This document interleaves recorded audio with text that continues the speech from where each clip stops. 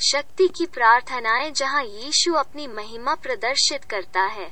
आज के एपिसोड में आपका स्वागत है। आइए आज के खंड की शुरुआत प्रार्थना के एक शब्द के साथ करें। फादर गॉड, हम इस श्रोता के लिए आपका धन्यवाद करते हैं जिन्होंने आपकी आवाज सुनने के लिए अपने दिल को धुनने का विकल्प चुना। हम प्रार्थना करते हैं कि यह प्रार्थना उनके पूरे जीवन काल में प्रभावी रहे और उनका जीवन आपके और आपके राज्य के लिए एक सुखद बलिदान हो। यीशु के नाम में मैं आमीन से प्रार्थना करता हूँ।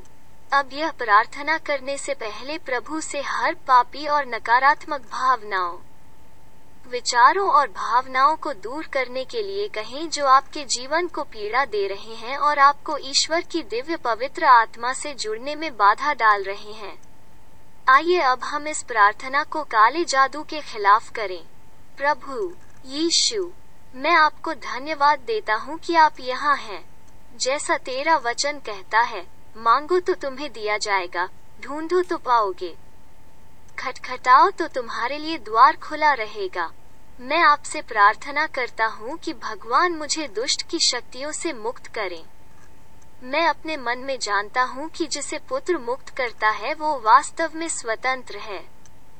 मुझे पता है कि आज मुक्ति का दिन है और मैं इसे विश्वास द्वारा प्राप्त करता हूँ, नासरत के यीशु मसीह के शक्तिशाली नाम में।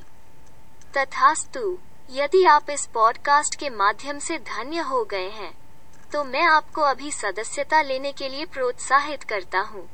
समीक्षा अनुभाग में एक टिप्पणी छोड़ दो और इंस्टाग्राम पर प्रार्थना करने वाले लोगों का अनुसरण करें और प्रार्थना करने वाले लोगों के हमारे समुदाय में शामिल हों।